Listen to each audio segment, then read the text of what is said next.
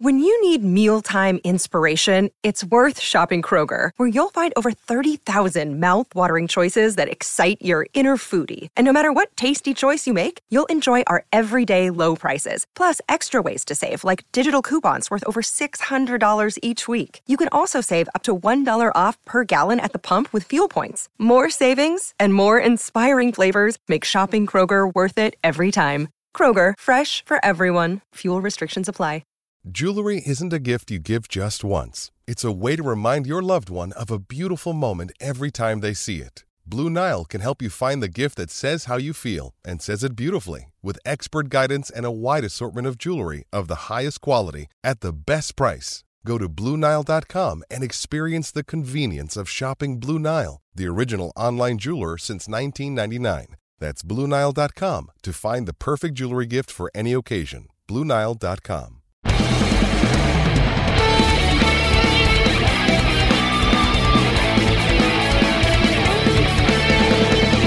Hey everybody, welcome back. Another episode of Simply Amazing. Tim Ryder from the Apple. We have absolutely no good news to share today. Mets Daddy's here. That's good news. Mets That's Daddy. a way to present me. We have no good news. Mets Daddy is here. Hey, no. God damn it, there was a comma there. No, yeah. Well, of course, welcome back to the show, MD. Always a pleasure, Tim. Oh, see, we're having fun right off the bat. On the baseball front, there's no good news. Is that better? No, it is a better intro, but it's not better at all. Yeah, things are getting a little out of hand. We're going to get to the lockout stuff because there really hasn't been much movement there. We'll touch on that in a little bit. I wanted to start off today just, I guess, discussing Matt Harvey and that multi-layered situation, because it's a nuanced situation. There's no cookie cutter. There's no cookie cutter for these sort of situations. So as everybody is well aware of, Matt Harvey, he is testifying in the Eric K. Tyler Skaggs trial, which is a federal court out in California, I believe. Matt Harvey is, of course, helping out the prosecution and is doing so by speaking to the fact that him and Tyler Skaggs did share drugs, but that Eric K. was the main supplier. And even K's defense they've never accused Harvey of being the person who supplied the lethal dose of drugs to Tyler Skaggs. They actually landed on a stranger in the airport in Long Beach, California, which an expert came in and said that's highly, highly unlikely, just considering the lack of access to ball players as the entrances that they use and such. But Harvey being involved in the court case, at least in my eyes, is helping the prosecution to, bring justice, however you want to put it, to Eric K., who allegedly supplied Tyler Skaggs with the drugs that eventually led to his very premature death. Matt Harvey, while in court testifying, and I'm sorry to keep you hanging here, MD. I'm just trying to go ahead and fill out everything here. While in court testifying, Matt Harvey admitted to cocaine use while with the Mets. Shortly after his testifying, former Mets manager and Matt Harvey's former manager with New York, Terry Collins, spoke to the New York Post and elaborated a lot more than Harvey did in court in his testimony on how the Mets handled Harvey's addiction issues and mental health issues during his time there. MD, from what we heard, and then Terry Collins said it was well known throughout the clubhouse. The Mets asked him to straighten out his off-field lifestyle, and they advised him to speak with a mental skills coach when he spoke of harming himself in confidence in the clubhouse. Again, in this It's a very wide spectrum. It's a very wide spectrum here, but in my opinion, the Mets failed Matt Harvey. I know that some people don't agree with that, and yes, Matt Harvey made his own choices. He's got no one to blame but himself for those choices. But the support system around someone who's struggling, the importance of that and the power of that cannot be understated. And in my opinion, the Mets had a moral and ethical obligation to do all they could. And to me, it feels like the Mets did not do all they could. MD, what's your take on this? Because I'm admittedly biased. I've been in recovery for going on 16 years. I am an advocate for the addict, and maybe my viewpoint's a bit skewed. I'd love to hear your point of view on this. Well, let's start with the obvious fact that I believe your words carry much more weight than most people chiming in on this. You have been very forthright, not just in this, but in the past, about your own battles. So honestly, if anyone knows what Harvey went through and what Harvey needed, it's clearly you. Look, like most people, I've had people in my life who have battled addiction, be it alcohol or others. Yeah, surprise, an Irish Catholic has alcoholics in his family. Miss you, Dad. Here's what I'll say. We're not privy to everything. I don't want that to sound as a cop-out. But I'm putting it to kind of color what we discovered. To me, here's the key moment, which really outlines how the Mets completely failed Harvey. Let's go back to the suspension, because to me, this is the seminal moment, and it tells us everything we need to know. The suspension happens, right? Harvey wasn't performing. We remember how things were kind of, if you remember being a Mets fan at that point, it was a very depressing moment because it was almost a surefire sign that everything that we thought was happening in 2015 was falling apart. And this was the moment where we realized we may have lost Harvey. Not so much Harvey the person, but we may have lost Harvey the pitcher. And if we lost Harvey the pitcher, what comes next? And that may sound callous, but that's where fans go mentally. But let's go to how the Mets handled it. Matt Harvey goes AWOL. Obviously, it needs to be addressed. It needs suspended. We now find out, unless I'm mistaken, and correct me if I'm wrong, during that discussion, and presumably other discussions, Matt Harvey discussed suicidal thoughts. Whether they were a cry for help or not, we're not privy to the conversation. We don't know. What was the Mets' reaction to that? We had Terry Collins and Sandy Alderson speaking out, chastising Matt Harvey in the media. You had a player you knew was in trouble. Not just with drugs, which you either knew or suspected, but he has now at least given an indication he wanted to kill himself. And your response to a player saying that is to add more pressure and more of the weight of the world on him. Take everything aside. We can have honest discussions about everything Matt Harvey from 2013 to the point he was traded to the Reds for Devin Mazerosko. We can have extremely pointed and important conversations. And I believe we could have reasonable differences of opinion, as I'm sure different psychologists and social workers and whoever else deal in this realm. When someone comes to you and says, things are so bad, I think I just want to kill myself.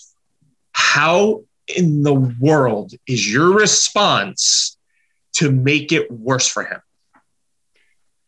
That is how you know the Mets failed him, because they failed him here. And now you know what their pattern of behavior and excuse making is. See, and that is why I have never been so disgusted with this franchise in my entire life. You know, it's such a nuanced situation. There's just so many nooks and crannies to this that, like you said, there's a lot of unknowns. We don't know 99% of the details of this situation, if that. We don't know anything. We know what we've been informed of. And Terry Collins, I mean, him coming out and speaking so bluntly about these things, just totally out of line, completely out of line to speak on such topics with the Post, then go on SNY and say, oddly, pretty much the same exact thing verbatim, but that's another discussion for another day. But it brings up the question of, at least to me, let's say the Mets did do so. Let's say the Mets pulled them off the mound when word was good at getting around the clubhouse that there were some real issues. And let's just take it through Terry Collins' things. Oh, it's, everyone in the clubhouse knew, and he went over and they went to Harvey and said, hey, straighten things out. What if the Mets did more? What if the Mets pulled him off the mound at that point? That's a fair question. Would Harvey have changed? I can't answer that. Nobody can. Matt Harvey could probably answer that, and he might even answer, no, I wouldn't have changed. But without the Mets exhausting all of those options, to me, it feels like they just simply didn't do enough. Ignoring the red flags like they did while hoping he turns into the Dark Knight again. These type of things happen all the time in corporations. You value, I'm not saying this is right. It's not right, but this is just how the world is. Companies value performance against liability. And, I think everyone listening to this can probably think of an instance where, oh yeah, in a work setting, someone's really off the rails, but they're still around because they make money for the company. I know I've seen it before. I'm sure many others have seen it. And right. It's awful. And you're playing with people's lives. And by keeping that pressure on them, like you were saying, it's only going to exacerbate the issue. And I say that from experience. And again, nobody's experience with these things is the same. Nobody's. There may be, parallels, and there may be overlaps, like, oh yeah, I know what you're talking about. But everyone's experiences with addiction are going to be their own experiences. And Matt Harvey might not have been ready to change if the Mets had come to him in 2016 or 20. I mean, when these things were coming up, when he was getting suspended in Vegas, when he didn't show up, like if they would have put a foot down, maybe, all it would have done would have increased the possibility that would have got through to Matt Harvey. And, it took him till 2019 per the player himself to clean up. And thank goodness he did. But if you're at least from my perspective, the Mets, they took advantage of him. They took advantage of the fact that his potential was still high, and they allowed him to. They let him continue trying to be the Dark Knight when, he was not in no physical or mental condition to do so. Teams will go out and put an injured player on the IL. They'll go out and spend millions to make sure the players are in the best physical condition possible. But, I have to go searching around the Mets website for mental health professionals that are employed by the team. I went up on the team website on Wednesday. And right, I saw that. And Steve Traxel said that they had two actually available during his time, but they're not listed anywhere. So you don't know. And maybe they're outsourced, but you would, at least as a fan and as someone who's dealt with mental health and addiction issues in the past, how many times have we heard a professional team say, "Oh, we're a family here"? In baseball, it's even more so. You're together for 6 months, 8 months out of the year. If you're doing well. You have to have a stronger, more pronounced support system for guys who are in anybody in the organization who might be, falling under those traps. It's imperative. You want to keep everyone, especially, players on the roster. These aren't they're not just assets, they're human beings. And I think that gets lost in not just baseball, in most corporate settings. That gets lost. And I know we got a little off track, but no, and it's fine. I just wanted to just kind of jump back in here on one. Yeah, please. And this is why I don't believe the Mets were doing everything they could have done.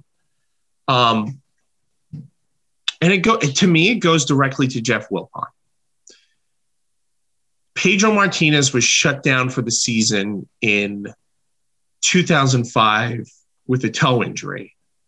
Willie Randolph and the doctors said, "No, you can't pitch. You can't pitch. You can't pitch." What did Jeff Wilpon do? He ignored every single doctor, and he threw a pitcher who had been shut down, forced him on the mound for the gate. Okay? Fast forward, not too long thereafter, the team fought with Carlos Beltran over career-saving knee surgery. I do not remotely believe that Jeff Wilpon was willing to take his star pitcher, his huge gate, because Harvey was a gate, and shut him down to send him to a rehab clinic for a certain number of days. This may or may not be fair, but I wonder if the Mets were kind of like, let's get through September and we'll have Harvey, we'll send him somewhere in November, December, get him cleaned up and we'll get him back. May or may not be fair, but when you have the track record the Mets have on this, and we can go through the gamut. Choose your pitcher, choose your player over recorded Mets history. Even look to David Wright. He broke his back. That's right. And they had him back on the field at the end of that season. Well, and I think, again, you have to take into account David Wright's pushing so hard to get back onto the field. And, there's so many aspects to these things that, to be fair, we don't know exactly what each situation entailed, but no, you're making perfect sense. Their track record with these things is not great. And I look directly to Pedro and Beltran. And, the other thing too is frustrating as a Met fan, and I'm not entirely making light of this situation. We're almost 40 years from 1986. How is it 40 years later, we're still talking about cocaine, but we're not talking about another World Series title? Well, drugs don't go away. Drugs are always around. You can, any state, any block, any corner, any town in America, you can find drugs. But what I'm saying is the Wilpons were around in 86. They were around in 2006. They were around in 2000, what was it? 2016, whatever choose your whatever day. Yeah. You would have thought, and I'm serious here, you would have thought in the 30 years span from Doc and Darryl to Harvey, they would have figured out, shit, we cannot have the future of our franchise jeopardized again due to drugs of abuse. We should have a support system in place and a plan in place whenever we have suspicion. Yeah. Well, and there's only so far, and I get that there's only so far that a team can go because a player has union protection, and you can't just say, hey, it's not like, you're an employee and there's at-will employment in New York and they could fire you for any reason. It's not like that. They're union protected, and that's a good thing. But there's got to be a human side to it.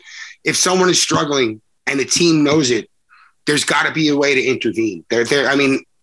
And there are things they can do outside of within the realms of the CBA. And I go back to Josh Hamilton with the Texas Rangers. Yeah, who they paid for someone to be there whenever he was at a place. The Mets could have dug in their pockets and said, we need someone on Harvey 24/7. Aside from the human factor, which you've pointed to repeatedly, from a business standpoint, do you lose a guy who is getting Tom Seaver comps? Do you risk, like, you almost want to catch him in the fucking act? Excuse my language. Like, catch him in the act so you can institute all the provisions allowed under the CBA.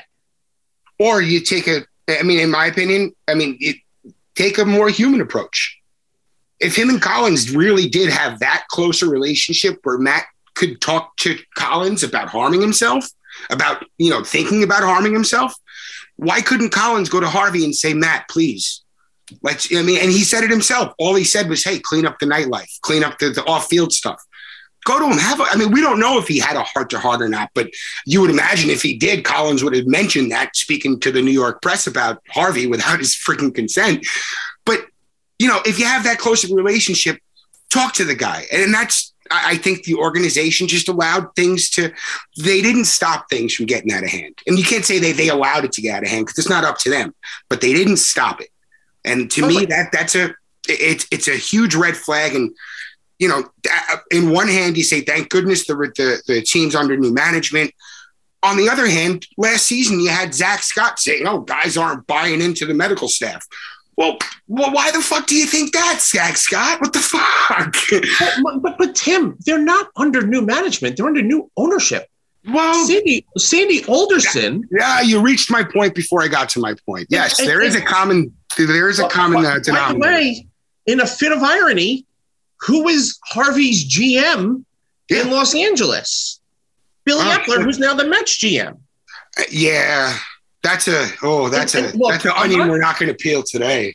I'm not saying this to place the blame at their footsteps. No, because it's Harvey who made the decisions. We have to remember that. But boy, but here's the thing too: is letting it happen, you're culpable. I'm sorry, I didn't mean to cut you off. No, that's fine. And you're right. I'm not. I said something out there on Twitter, and Tim Healy put it more articulately, wherein I said I thought Terry Collins and Sandy Alderson were the good people who were who were basically the thwarting of the Wilpons, right? And I'm learning now they weren't. And Healy had said, no, kind of something along the lines of, they're still good people, but they still were company men at the end of the day.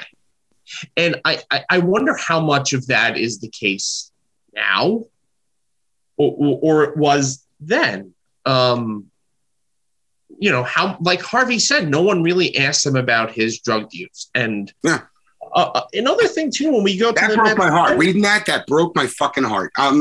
We're really getting R-rated today. I'm sorry, everybody, but no. But here's another thing that I've been thinking about that's been kind of rubbing the wrong way, fair or not. And I don't know if I'm being melodramatic here. When did Harvey's opiate addiction begin? He said it. Oh, he said it.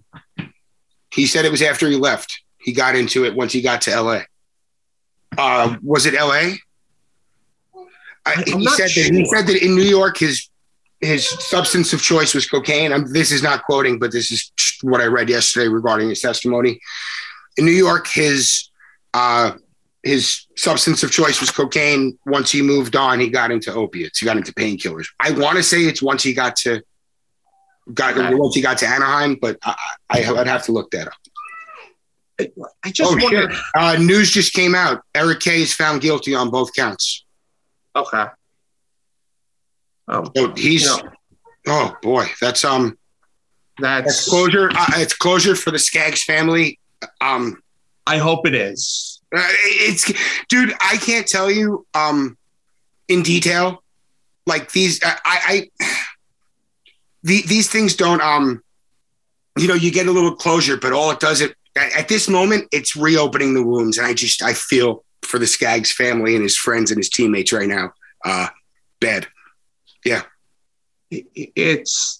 I mean, at this point, what is there to say? Here's the next part too. Skaggs' career is obviously over. Who else's major league career is over now? Is it CJ Cron? Is his career over? Oh, you mean Harvey? Yeah, no. CJ Cron, testified too in this trial. Oh, him and Bedrosian and someone else. Now, but to be fair, at this point, all of these.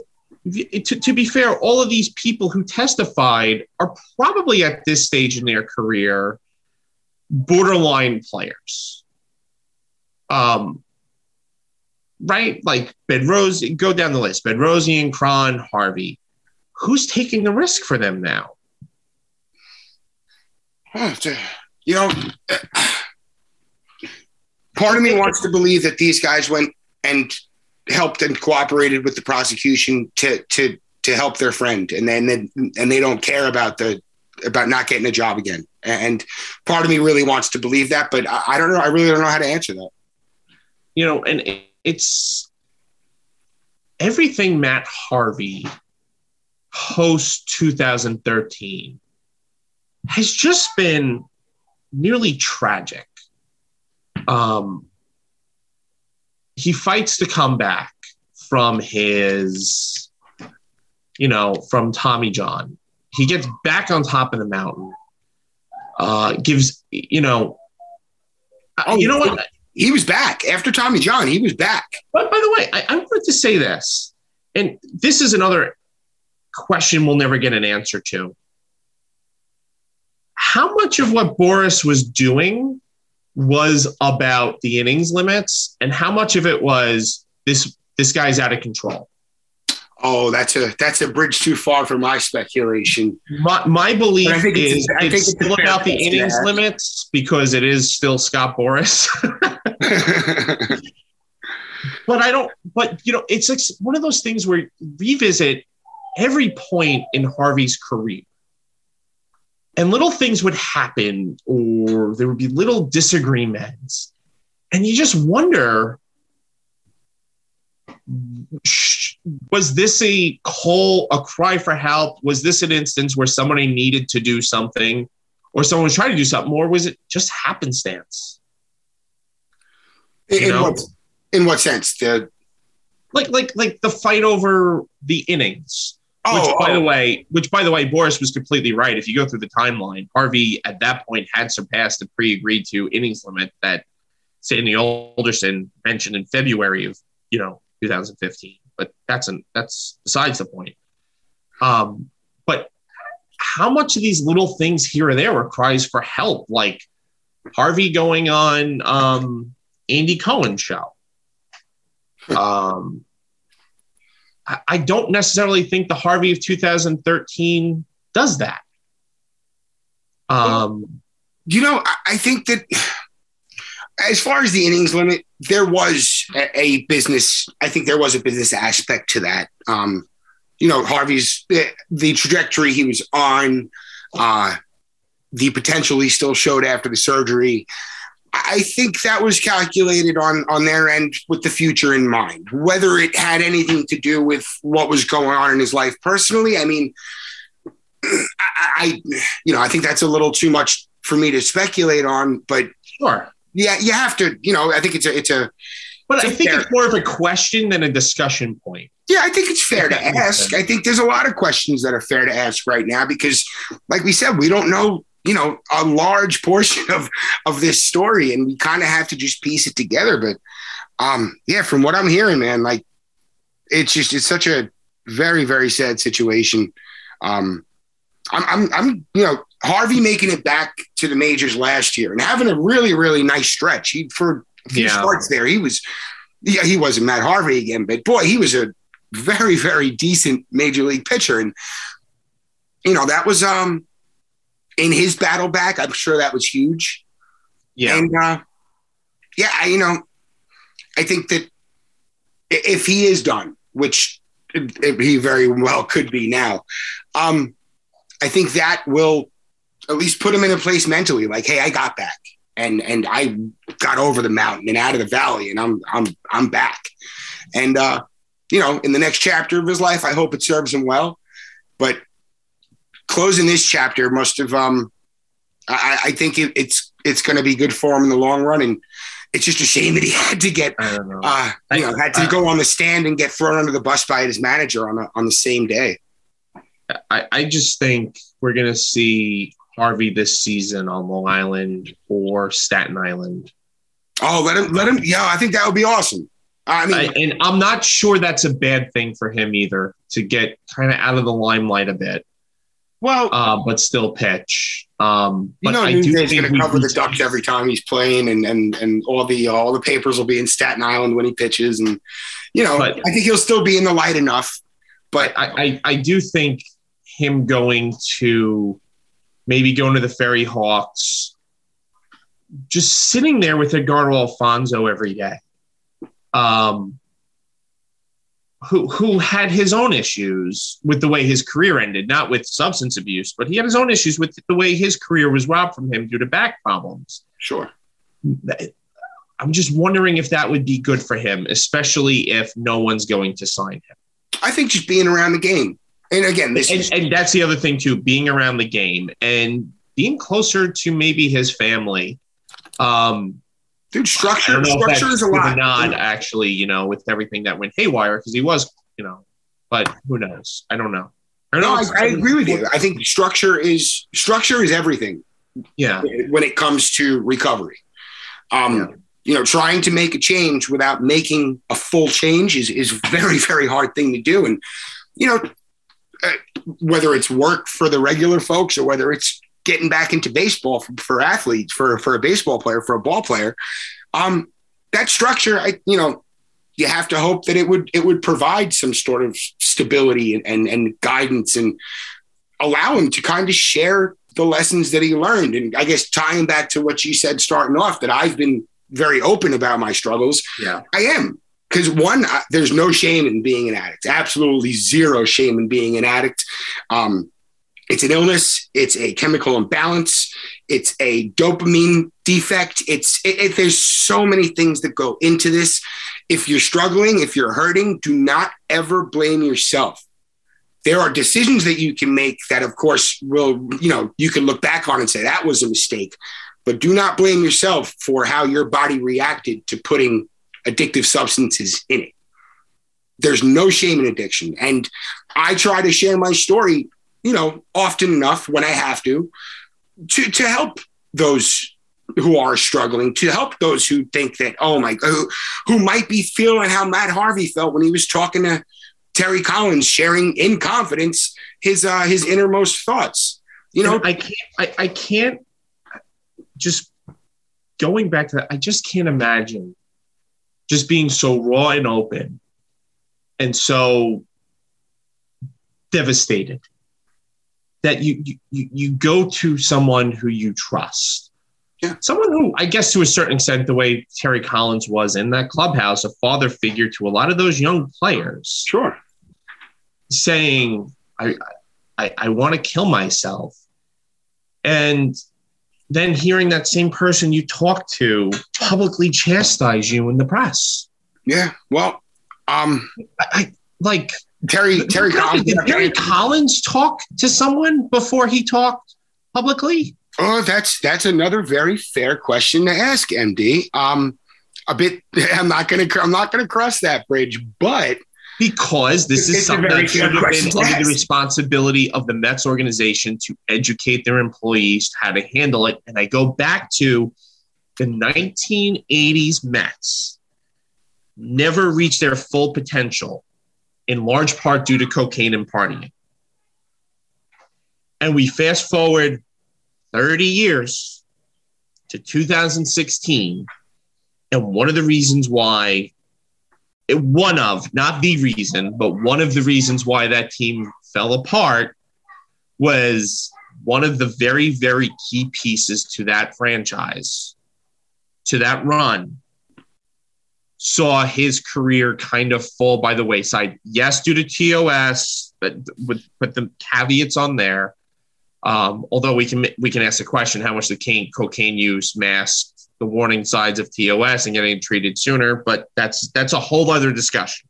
Oh yeah, I'm not sure how those would tie in. And TOS is really no joke, man. Thoracic outlet is a career ender. The thoracic outlet now is what Tommy John was, 30 years ago. We're still trying to figure it out. Yeah, there's no coming back stronger from TOS right now. Right. But put all those caveats, the honest caveats of the TOS, which ultimately is what made Harvey not be Harvey. But you do wonder, if you didn't have the problems, did you get even better Harvey? Oh, there's going to be what ifs. We'll be talking about the what ifs of Matt Harvey 20 years from now. Mets fans will be talking about the what ifs of Matt Harvey well past that. Right. And the sad part that remains, of course, the situation itself is just very unfortunate. But the sad part is, at least in my mind, now that we know what we know, could the Mets have helped? Could the Mets have done more? And my initial reaction is yes. Well, and like I said, the Mets had a history. They had experience. They should have known to have measures in place. And if they did, well, they weren't remotely good enough. Yeah. And hopefully, but the thing is, if we go forward, and I'll go back to it, the Texas Rangers provided the roadmap with Josh Hamilton. Yeah. If the Mets suspected, like they're telling us now, like Terry Collins is, okay, you suspected. Why didn't they follow the Texas Rangers roadmap to say, we need someone on him, we need someone reporting back? And look, maybe they did, but they didn't do enough with the information if they had it. And that's a problem. Harvey's to blame. Harvey didn't have the system around him he needed. But I go back to when it reached critical mass and he said, I want to kill myself. The Mets' response to that was to chastise him publicly. And this is the same organization who was willing to do anything for a gate. And that's where I wind up on it. And, unless Terry Collins is going to go talk at a school again and disclose more secrets in private conversations, I'm not sure anyone can change my mind on that. Yeah. But that's where I stand right now. It's a very, very unfortunate situation. And I think I said it the other night, my support lies, with Matt Harvey. At this point, that's in this specific situation, my support is only with him. Get better, and that's that. Guys, we have to take a very quick break to hear from our sponsors. We will be right back. Hang tight. Hey, it's Kaylee Cuoco for Priceline. Ready to go to your happy place for a happy price? Well, why didn't you say so? Just download the Priceline app right now and save up to 60% on hotels. So whether it's Cousin Kevin's Kazoo Concert in Kansas City, go Kevin, or Becky's Bachelorette Bash in Bermuda, you never have to miss a trip ever again. So download the Priceline app today. Your savings are waiting. Go to your happy place for a happy price. Go to your happy price, Priceline. Another day is here, and you're ready for it. What to wear? Check. Breakfast, lunch, and dinner? Check. Planning for what's next and how to save for it? That's where Bank of America can help. For your financial to-dos, Bank of America has experts ready to help get you closer to your goals. Get started at one of our local financial centers or 24/7 in our mobile banking app. Find a location near you at bankofamerica.com/talktous. What would you like the power to do? Mobile banking requires downloading the app and is only available for select devices. Message and data rates may apply. Bank of America NA, member FDIC. All right, guys, we are back. Tim Ryder, Mets daddy. We are having a very, very good time, as good a time as we can have. Good conversation. Oh, talking about addiction has been a blast, Tim. Hey. No. This is, I know. It's therapeutic for me. I mean, it really is. It's important, and it's conversations that need to be had, unfortunately. Yeah. I would really like to hear Matt Harvey's side of all this years from now. If he decides to share, I would be waiting anxiously to read that. But, again, all the best to Matt Harvey. Let's move forward. The players are still locked out, MD. They made a proposal on Thursday. The meeting lasted, I think, 15 minutes. And the two sides, I guess they had a little side session afterwards, but we kind of don't know what's next from here. I believe the league themselves have set a March 1st date for, I guess, a deadline for an agreement before regular season games will be canceled. The MLBPA is not making unreasonable demands in my eyes. They've been coming to the table looking to compromise, looking to make concessions. I don't even know what to ask right now. I mean, I was like, what are we going to say? Oh, are we going to have opening day on March 31st? No, probably not. Like, this is it's terrible now, and it's scary where it could end up. So this is going to be a very unpopular position. Mm-hmm. I put a lot of blame on the Players Union and Tony Clark, and I'll tell you why. Okay. It's not because they're being unreasonable. It's because they lost, in my opinion, since Tony Clark has taken over. I think they've lost every single negotiation that has since taken place. And it didn't seem like the union was willing to go to places that, the Donald Fear years and previously, they were just not willing to go to that. And I think the owners knew it. And if you track these negotiations, and I said something today about it, where all the Players Union has done is they make an offer, right? The owners come back and go, you know what? We're going to make our counter offer slightly worse than our initial offer was. And the owners come back and the players come back and they go, oh, well, we'll capitulate on everything. Please accept this deal now, right? And the owners go, no, we don't think we will. So then the players come and we'll offer you a worse deal again. And the players come back and they offer yet another significantly worse deal for them. I mean, if I were the owners, I'd sit there and go, I want to see how much they're willing to just keep giving back to us without us making a significant concession in response. Yeah. Well, it's the owners are letting the union negotiate against themselves. Exactly. But the union, I personally, I think they're taking at least they're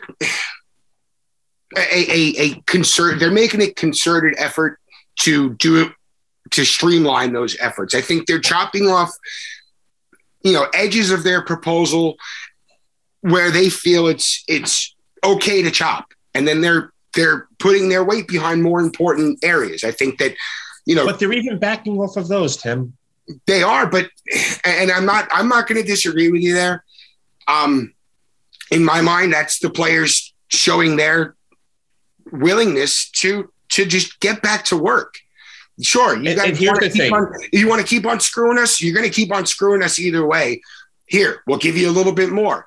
And I guess public perception is going to make a whole big difference. It's not even going to make a difference. It bothers me that people aren't more infuriated with the league for just not budging. The players they're making weak proposals. The player, like John Heyman, I know he has a track record of carrying water for the league or for ownership. He's out there today. He's just spreading blatant misinformation. Well, at least she's not like Jim Bowden. Jesus, Jim fucking Bowden. That is. By the way, how the hell does he have even a forum to discuss these things?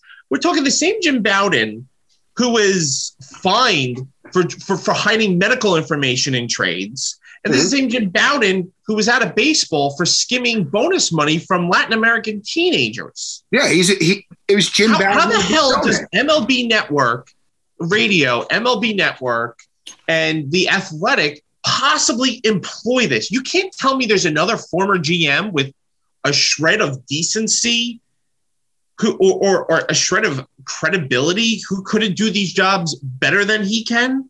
But I guess not, because his job is to be a pro-owner mouthpiece who just tries to paint the players. You know, him and Steve Phillips, they exist to try to sway public opinion. Steve Phillips is another guy. I don't know how he still has a job in baseball with what he did during his Mets career on multiple occasions. But do you see a pattern there?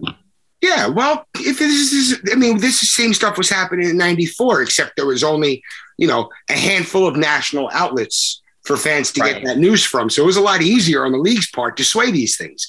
Now, today, you got I'm sorry, I'm tapping my pencil as I'm talking.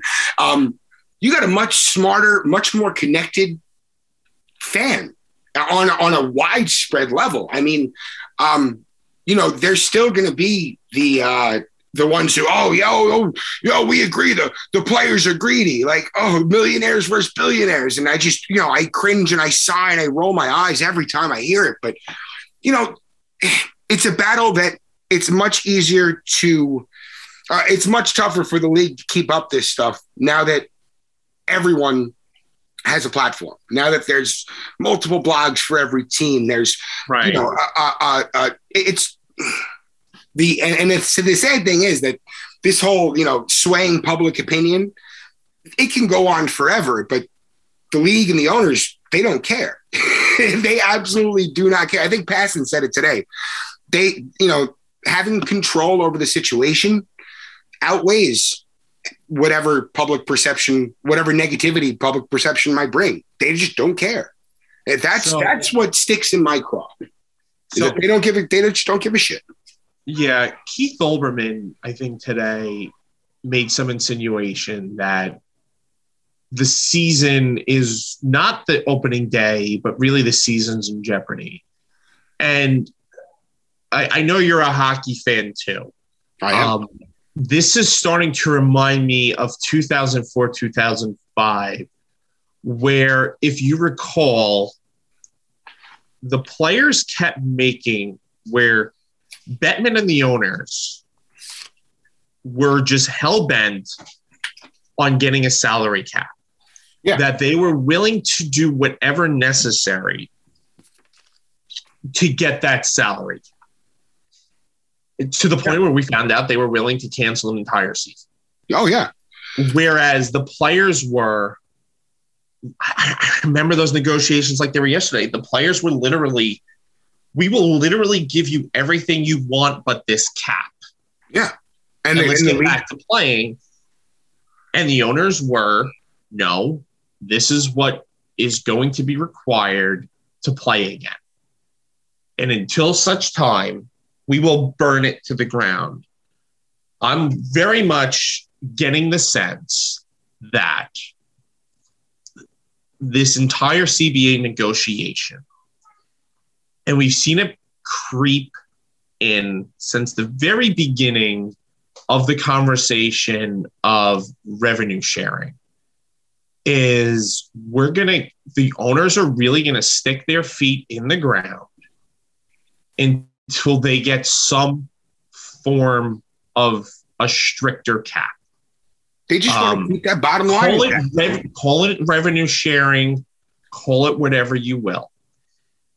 There are not enough Steve Cohens in baseball to offset. I mean, hell, the Yankees are now on the side of revenue sharing, and they've probably paid more money than anyone. They could dress up. They could dress up the pig however they want.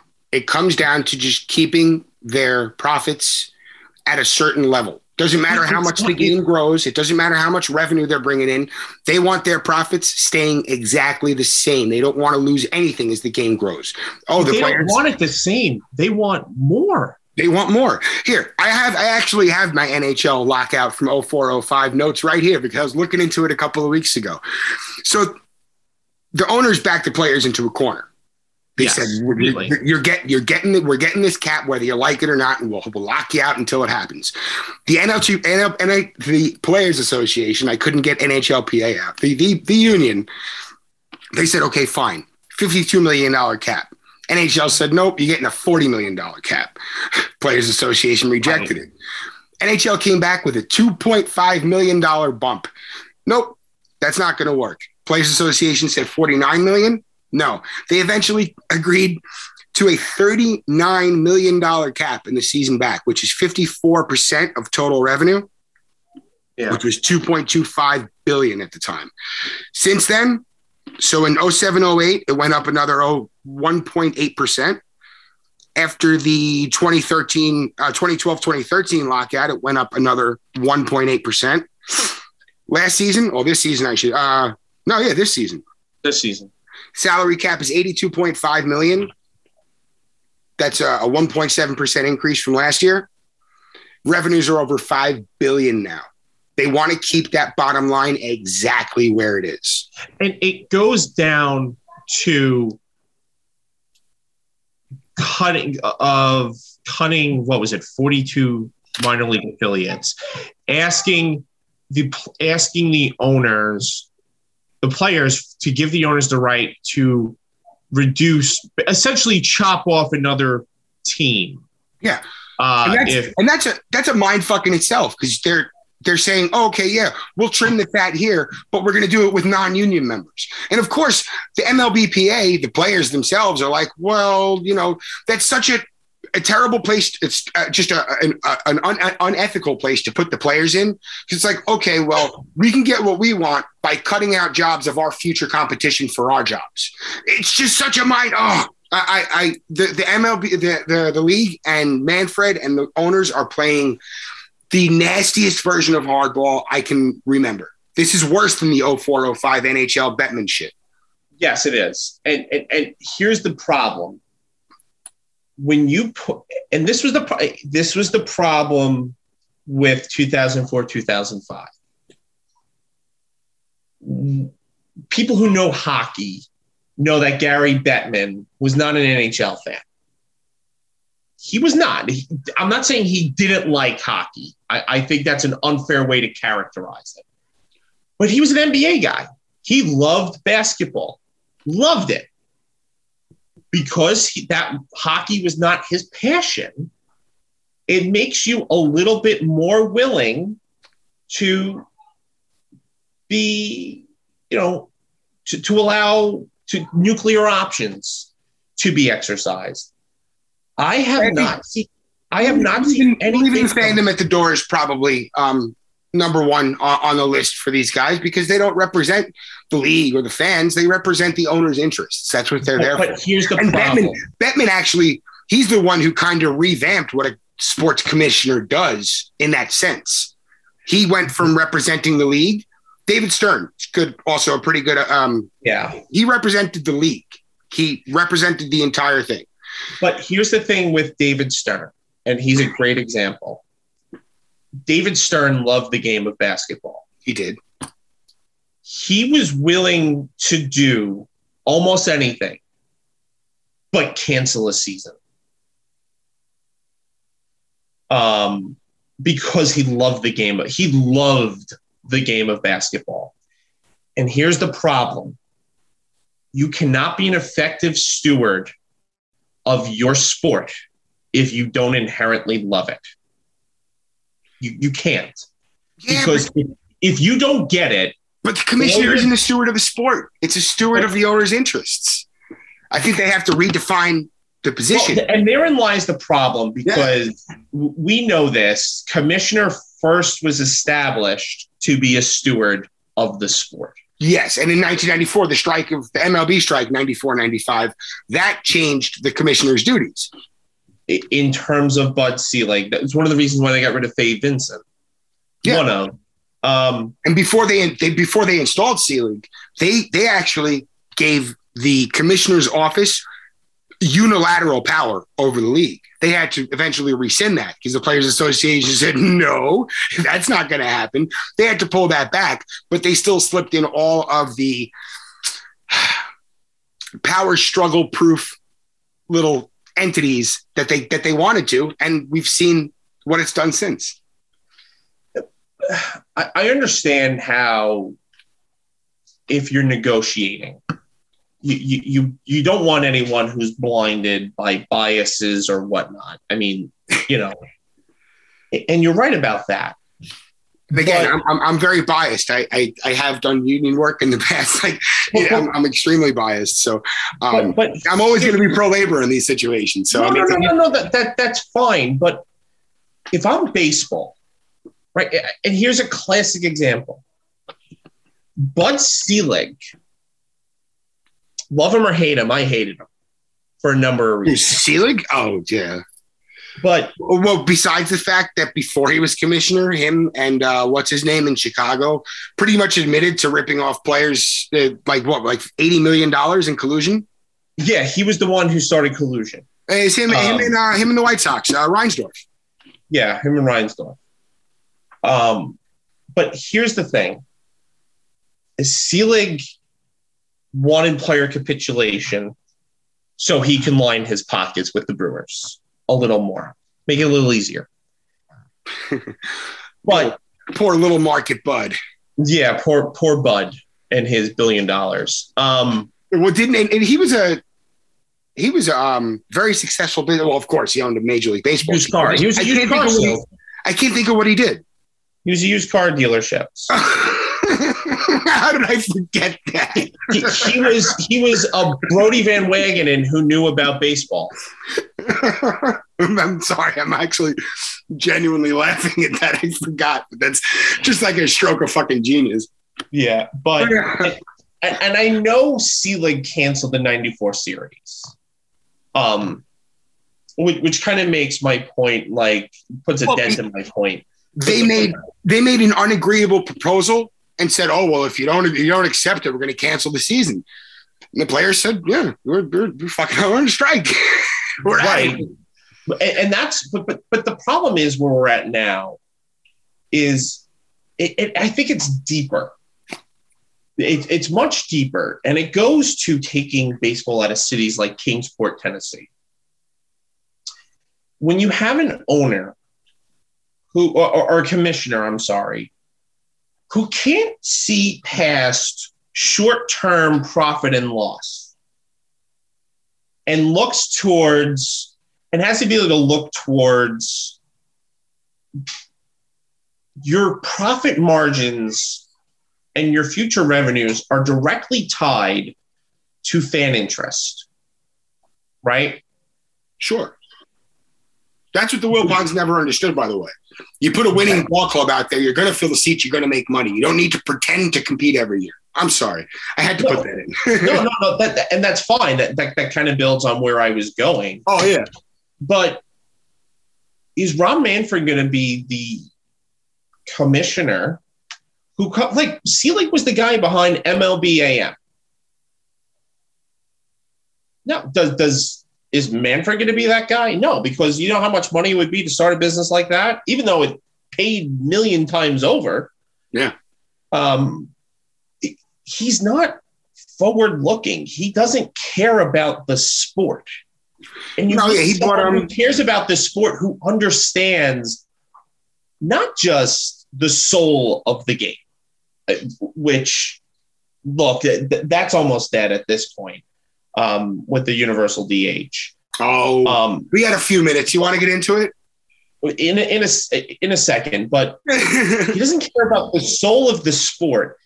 All he cares about is, what do my owners want? Like, where the hell is he saying, you guys realize if we destroy minor league baseball in a number of cities, we're not getting that fan back ever.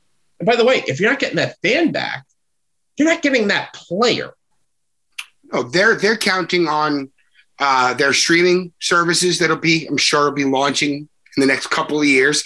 They're counting on putting baseball in every young fan's hand and hoping that it catches on. But what you're saying is 100% correct. Kingsport, Tennessee, where, of course, the Mets rookie ball team was for many years, you had budding fans there. When Binghamton was threatening, maybe coming under the gun. What's the other upstate team that the Mets lost? I don't think they lost another team upstate. They lost Kingsport. Who else? They lost Columbia. I'm sorry. Went to another team. But I don't know if you've ever been down in the Sally League. My brother was down there for a couple of years in the Red Sox organization as a trainer. Hey, Phil. But, these are baseball, just rabid cities. They love their baseball. I'm with you 100%. I don't understand the long-term goals. Like you're gonna put an app out and kids are gonna be able to watch baseball. But if a kid's not really falling in love with the game, they're not gonna watch the app. It's backwards. Think about this: the best player in baseball, Mike Trout, right? Oh yeah, undoubtedly. He grew up in a section of New Jersey where you can see Phillies games, you can see Mets games, you can see Yankees games, and you had 3 minor league teams right there. Yeah. And you had all that was not that close to him.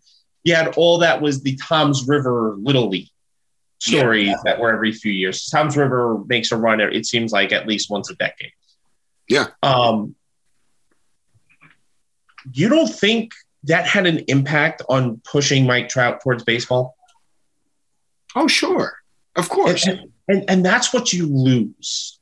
You're not just losing Mike. You're not just losing fans here. You're losing the next Mike Trout. Hell, even if you're losing the next Mike Baxter, who saves Johan Santana's no-hitter. Like, that's what you lose. Yeah. Oh, the reverberations will go on every change they make. There's ripple effects, and for every action, there's a reaction. It's all just, it's the direction this game is going. And it goes back to what you said. They just don't care about the forward progress of the game.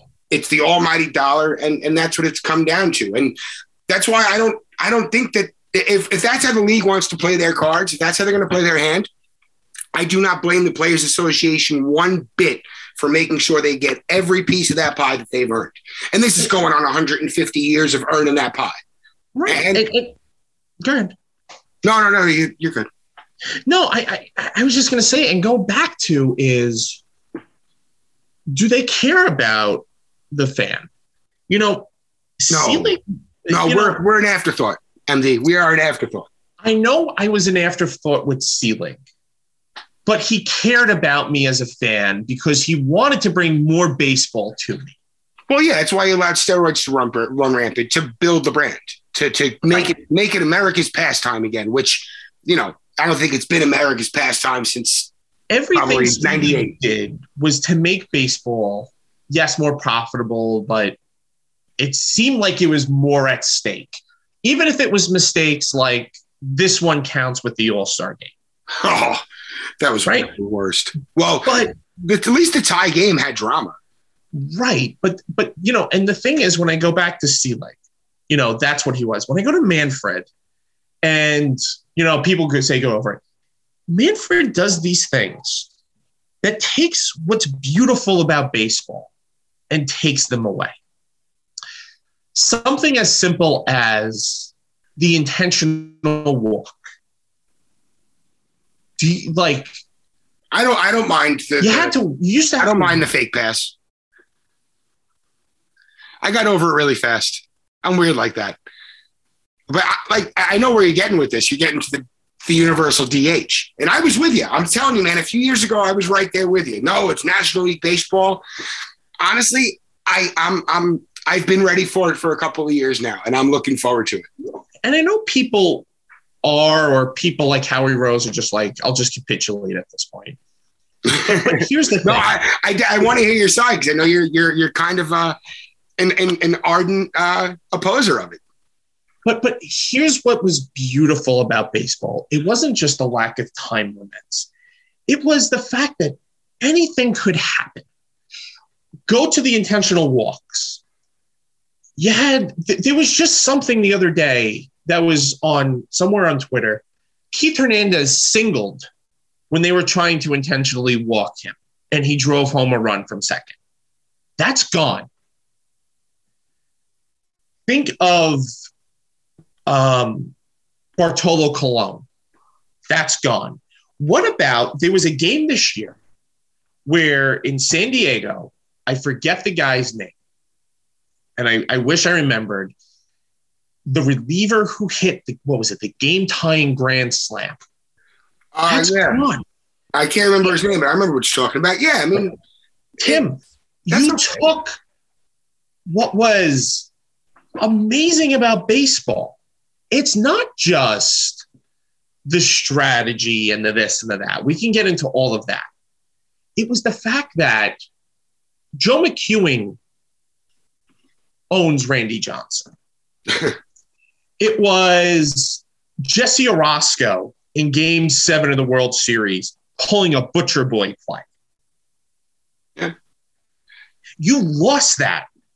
Yeah, I don't understand how people can just accept losing something that is genuinely great about this sport. Yeah, genuinely, but sparingly. It's great when these things happen. It's really entertaining, and it's like, oh yeah, this is cool. But how often does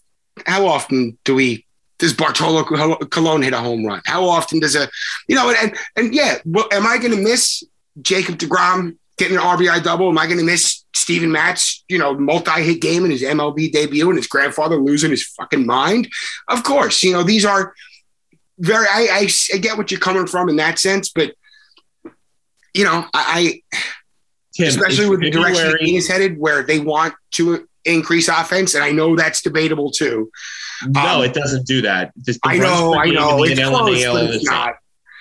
But it's still, I mean, it gives you a different dynamic. And I've never minded the DH. There was a large portion of my life that I said, National League Baseball is an institution. It's cool. This is how it's supposed to be. For the handful of interleague games that the Mets play every year, and we get to see them use a DH, I immediately said, this ain't so bad. Let's do it. But here's the thing, too. I may be the rare fan here. I loved that the NL had their set of rules and the AL had their set of rules. When was that, by the way? When did NL and AL umpires stop being a thing? I was trying to remember that. I couldn't. I can't remember it. I think it was 94. I was going to say right around the strike, right? I think it was around the time they kicked out Faye Vincent. Bud Selig took over what you were talking about, and they eliminated the president of the AL and NL. And people forget, even before the DH, American and National League Baseball was still completely different. They would talk about the way American League pitchers would attack American League hitters. Like, that was always a huge thing during the World Series. I remember it to this day, how they would talk about how if this is an NL pitcher, so when he's down in the count, you're going to see him come challenge the batter. But with the AL, partially because of the DH and everything, they were more willing to try to surprise you with a breaking pitch.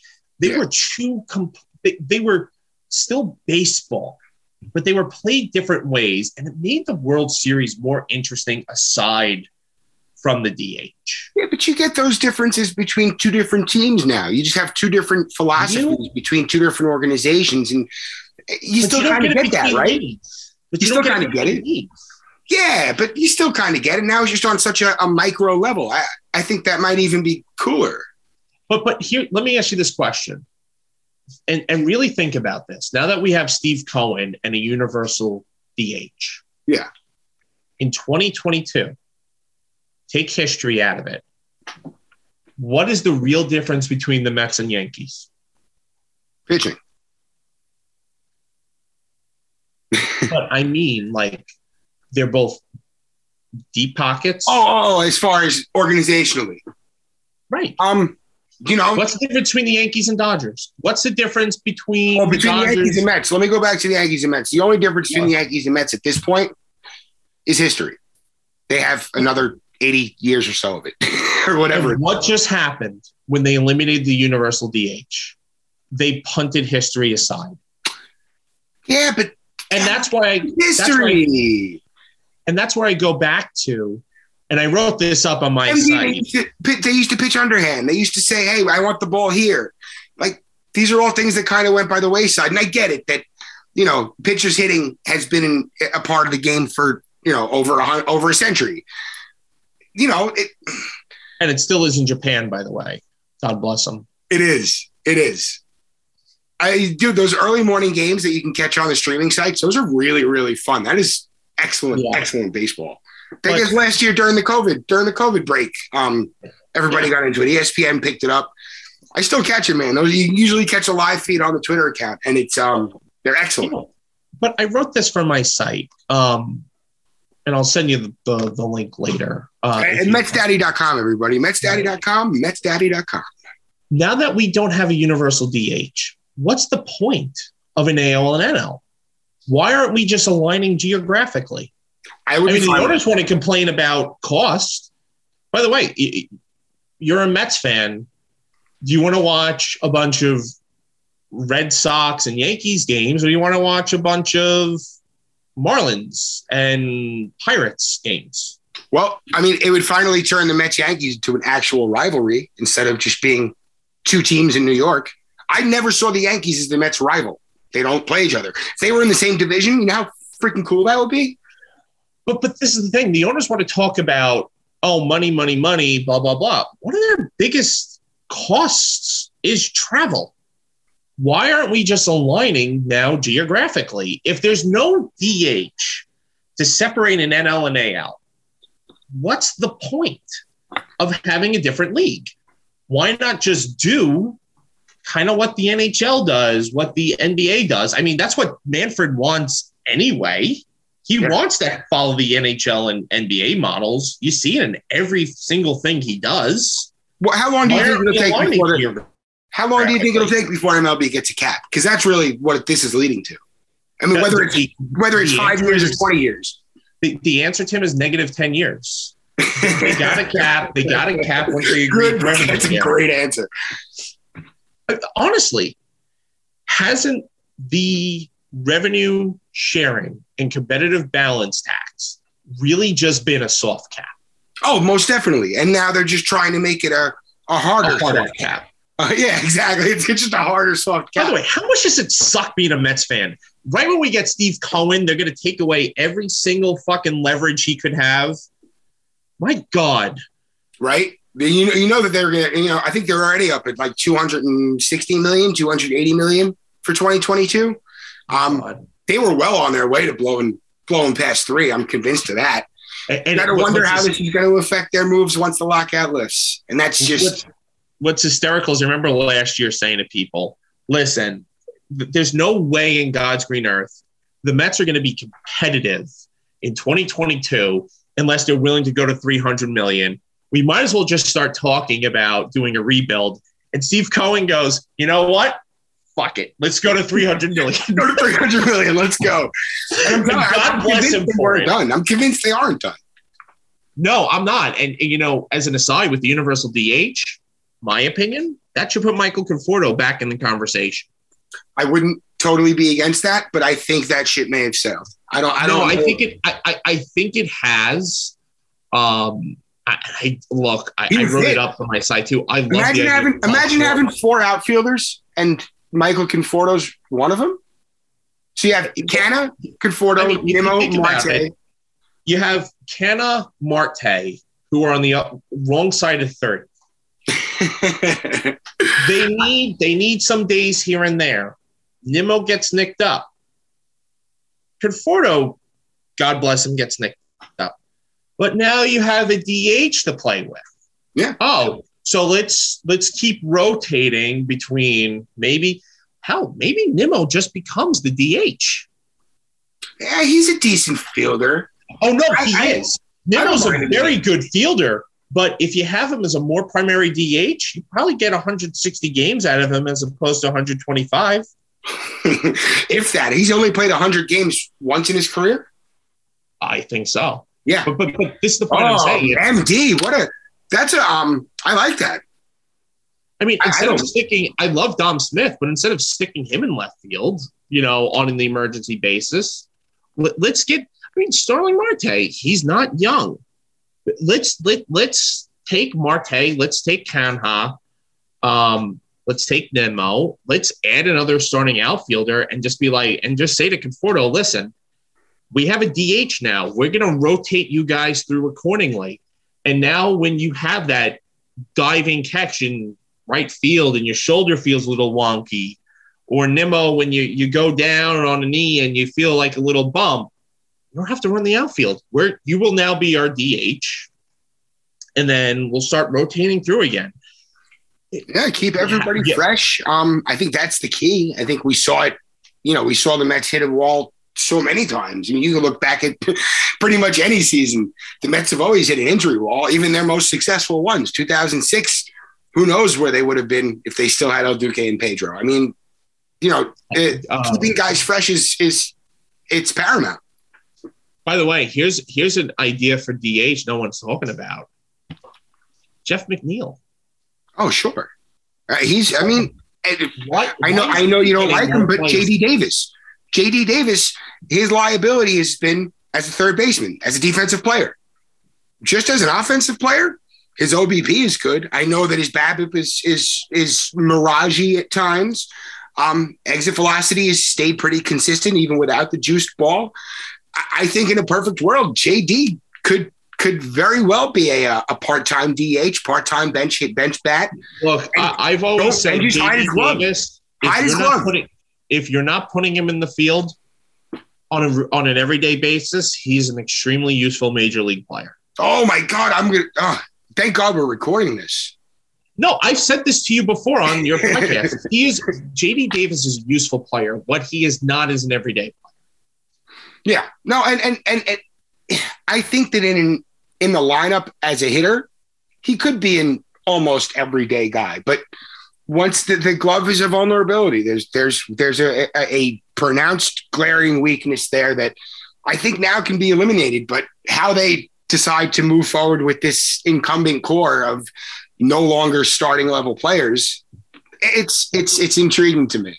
I mean, I would toy with the idea of saying to Robinson Cano, play some second base. Oh, I thought you were going to say retired. No, you can't. By the way, they stopped steroid testing and Robinson Cano starts hitting in the winter leagues again. How funny is that? No. Robin Cano was hitting before he went to. I know. I think that Cano could be a contributor. I don't think he's going to get the playing time that his salary would normally command. If the Mets are going to stick him on the bench making $20 million a year, but he's there and ready. And that's the important difference. And that's the important difference between Wilpon and Cohen. Exactly. Wilpon would have played him every day. Cohen's like, look, we're paying him. Figure out the best way to get something out of him. Yeah, that's the key difference between the two. Sure. And if they have talent here, and now they have the ability to really grow that talent. And the sustainable success? I honestly think that's a real attainable goal. And by the way, the Marte and the Canha contracts. I like when you say Canha. Yeah, love it. You can't help it. Canha. But I almost called him Canna. Yeah, but I think it's. Oh no, it was Canna. I called him Canna. It's Canna. It's Canna. We'll figure it out. Got to wait for Garrett to get on. We'll figure it out. I mean, hell, I figured out Zapucki. Hey, Thomas Zapucki. I think he could be an under the radar contributor if he's healthy. I'll put it to you like this: he had the same tender flexin surgery that DeGrom and Matz had post Tommy John, and we saw how they came out of that. Yeah. I think that's going to help him with his control issues.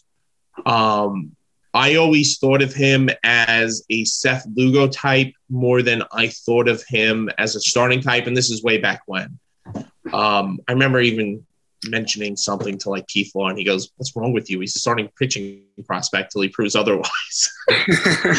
And I always thought Zapucki was your ace. I always thought of it, and I'm not putting the hater label on him because that's not fair, but I always thought of him kind of in that ilk of, here's my fire strikeout lefty out of the bullpen that I could put out there for an inning or two.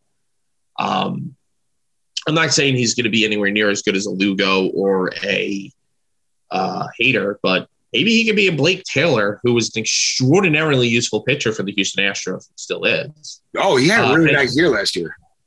Thanks for that one too, Brody.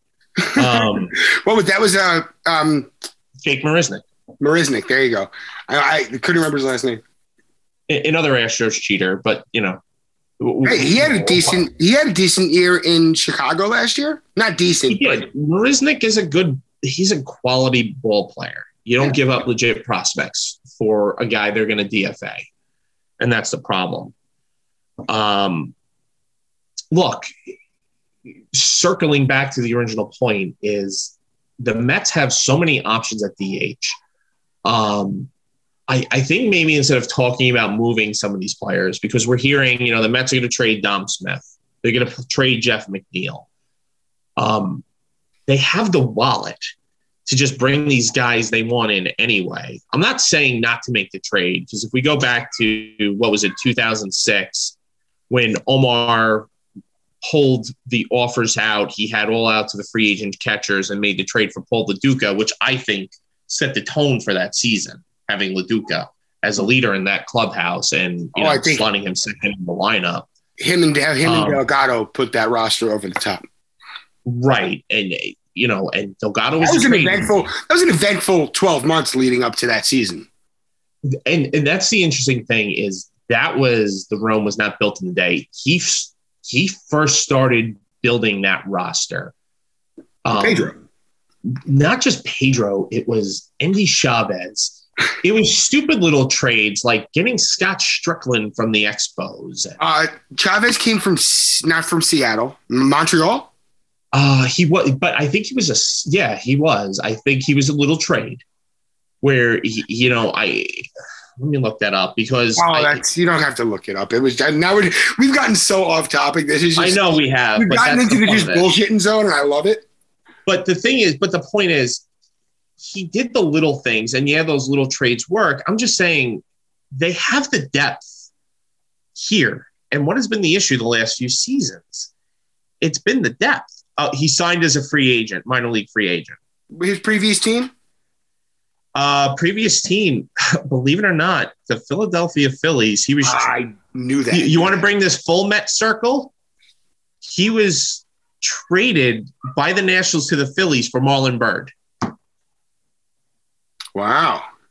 What year was that? 04, 05? 2005. Yeah. Yeah. Marlon Byrd had a hell of a run in New York for a short time. Yeah, and then Marlon Byrd, if you remember, was one of the 2013 people, and he was the trade and bringing this full circle. Wait a second. Don't tell me. Gosh darn it. No, you're going to have to tell me. I wanted to say it was Pittsburgh, but that wasn't him, right? It was Pittsburgh. It was. And was it Tyler Black? That was Vic Black. Vic Black, there you go. Vic Black, John Buck, and Byrd for Dilson Herrera and Vic Black. Oh, we were right there. I was right there, man. I almost had it. Yeah, and Blake Taylor was the guy the Mets got from Pittsburgh for Ike Davis. Wow.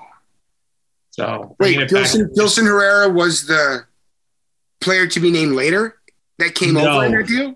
The player to be named later was Vic Black. It's Vic Black. There you go. And Dilson Herrera was the guy traded for Jay Bruce. And Dilson Herrera is still under 30? It's astounding. By the way, you know who was supposed to be traded for Jay Bruce before Dilson Herrera? It wasn't Zach Wheeler, was it? It was Nimmo and Flexen. But it was Flexen's knee injury that blew up that deal. And who was DeGrom rumored to be? going for at one point? Oh, it was such a BS rumor, too. It still made it out. And I remember someone retweeted it like just this past year. And it's like, oh my God, how is that even a thought? Anyway. Yeah, well, DeGrom was a nothing prospect. People forget that. Like, even when he was called up, people were talking about him as a long-term bullpen arm. Yeah, he was a bullpen arm. He was making a spot start in Yankee Stadium that night. Yeah, that's 7 innings of – but that's the thing, too. No, is, and I was with my father that night. Sorry to cut you off. My father said, oh, I like this kid. And he made it a point to watch every Jacob DeGrom start he could while he was still around. Absolutely pegged it from the start. He's like, oh, I like him. I loved, and the thing is, we were all kind of watching DeGrom, and we saw kind of a bit with I can't stand the Miguel comps to DeGrom. So which came out of nowhere? The Miguel comps. Oh, Tyler McGill. I don't think he's at that level. I think his precision, I think his command could rival it because McGill puts the ball where he wants to. He really does. To me, he's John Maine. That's not a bad comp. John Maine had his moment. I think he's John Maine, where John Maine would have had a lot more run if his shoulder didn't go. Yeah. And he was also a victim of run support, I want to say. Yeah. The Mets never scored runs for him. And he put up some gems. He put up some gems. That was another phenomenal trade by Omar. That was Baltimore they got him from? Yeah, that was the Chris Benson deal. There you go. Good call. They just didn't get Maine in that deal. That they got Jorge Julio too. Oh wow, it's a blast from the past. I haven't thought about that name in a decade. And it's just funny. And then you're sitting down for this one? Oh gosh, here we go. Who was Jorge Julio traded to?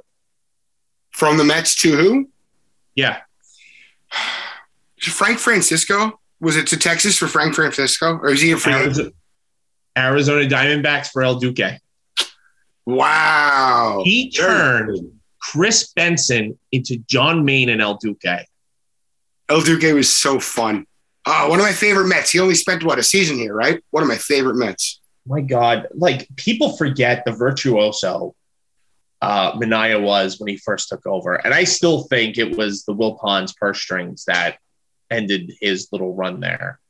Oh, without a doubt. That was the one and only time that Wilpons said, fuck it, let's spend money. And of course, it was money that they were getting under the table from Madoff. And the thing with him is it just wasn't the money. It's little things like turning Chris Benson into John Maine and El Duque. Who does that? Yeah. Oh, I mean, but you can go back even to, I know you're not a huge fan, but, Steve Phillips assembling those 99. Oh, no, Steve Phillips made some really shrewd moves. I mean. Like Lenny Harris. Who did he move for Lenny? He brought in. He had some really bad ones in that's the problem is he would counter he evened them out. He had some really good trades at the time, though. I still would have kept Melvin Mora. I would have said, fuck it, let him play because he was playing well. But yeah. I didn't get that panic move. Although I could see the hands of Jeff Wilpon all over that one. Bordick for Mora? Bordick for Mora. Like, we need to have a regular shortstop. It's like, well, no, but Mora was hitting like 330 in the month before. I know. And that's the problem is Mora was more than holding down the spot. He had a terrific career too. Yeah. What a shame. You would get from Steve Phillips, Craig Burkett for Sean Dunston, but you would also get for him Billy Taylor for Isringhausen. Yeah. Like he couldn't just put a good stretch together. He just had to do something stupid. Well, yeah. And I think we could look back and probably mark all those points even after he's left the Mets. Yeah. But that was the funny thing with Steve Phillips. It was like he would do that, and then he would offer David Wright for Jose Cruz Jr. Yeah. You remember that rumor coming out? Oh my! I remember the rumor. You just reminded me of it. And I 100% believe he tried to trade David Wright. He had zero belief in prospects. Yeah, no. And then when it came down to it, at least how it was spun was that, we thought Jose Reyes was the future. So we decided not to pursue, it wasn't A-Rod. It was the next guy after that. They went after a shortstop, Barry Larkin. Yeah, well, yeah. It was Barry Larkin who turned down the trade because they wouldn't extend him. Oh, right. But because we have a future. And Jose Reyes was an electric player over the more than first half of his career. But, a little foresight there, I guess. I think Larkin would have been hell of a pick. They would have won with Larkin, but that contract would have aged horrifically. But if you're a New York team, you act like one. You act like one. And by the way, I would have loved watching Barry Larkin hit 200 at age 42 if we won in 2000. Yeah, but you know what? He probably would have went, 5 for 15 in the World Series or something. Barry Larkin is one of the most. We don't talk enough about how clutch a baseball player Barry Larkin was. Yeah. I know it was Jeter's calling card, but Barry Larkin was one of the most clutch players I've ever seen. I mean, this is a guy who, whatchamacallit, do you know what he hit in the postseason? I don't. I remember he was a terrific player. This is one of my, the first few years I was watching, the World Series is when they beat the A's, and he was terrific. When they beat the A's, he hit 353, 421, 529. In the World Series? In the World Series when they upset the A's. Incredible. Those are the nasty boys. Here's another thing. Remember how great the Braves pitching staff was in 1995? Sure, yeah. Steve Avery. Steve Avery, man. Right. Here's what he hit in the 95 NLCS. 389, 421, 611. Incredible. Just a terrific ball player, outstanding fielder. I think he's one of those guys that kind of get forgotten of how good he was. Could you imagine? And look, he did that at 31. But could you imagine inserting that in the lineup in 2000? I mean, the problem with Bordick, I know it was his best season. He just dragged the offense down. Yeah, I know. When they picked him up, I mean, he was. I want to say he was having a decent year. He was having his best. He was having a career year. Yeah, and then just completely fizzled out once he got here, which it happens. We saw the opposite with Baez this year. He had a historic stretch, and the Mets just fizzled. It happens. Yeah, not bringing him back is going to hurt, especially if you figured out. I was such a proponent of making a push, but hey, what can you do? MD, we've already we're way over. By the way, Andrew's gonna text me and be like, "Are these 2 episodes in one? What's going on here?" But I cannot thank you enough for coming on, man. This was great. No, my pleasure. I loved every second of it, especially the part where you introduced me as the band News. And you're gonna make me go back and re-record it. No, I don't. No, don't worry about it. I love it. Oh no, we are one take kings here. We don't re-record anything. Yes. We're the Jackie Gleason. No, easy. MD, again, thank you so much. Mets Daddy 2013 on Twitter. Underscore 2013? No, yeah. Just Mets Daddy. I had to take 2013 because 1 through 2012 were taken. There you go. All right, guys. MD, thank you so much for coming on. We'll have Thank you for having me. Season swings up again. Everybody else will be back next week, hopefully with something to update you with. Until then, the sign off. It's Let's Fucking Go Mets. We'll see you next time. Peace.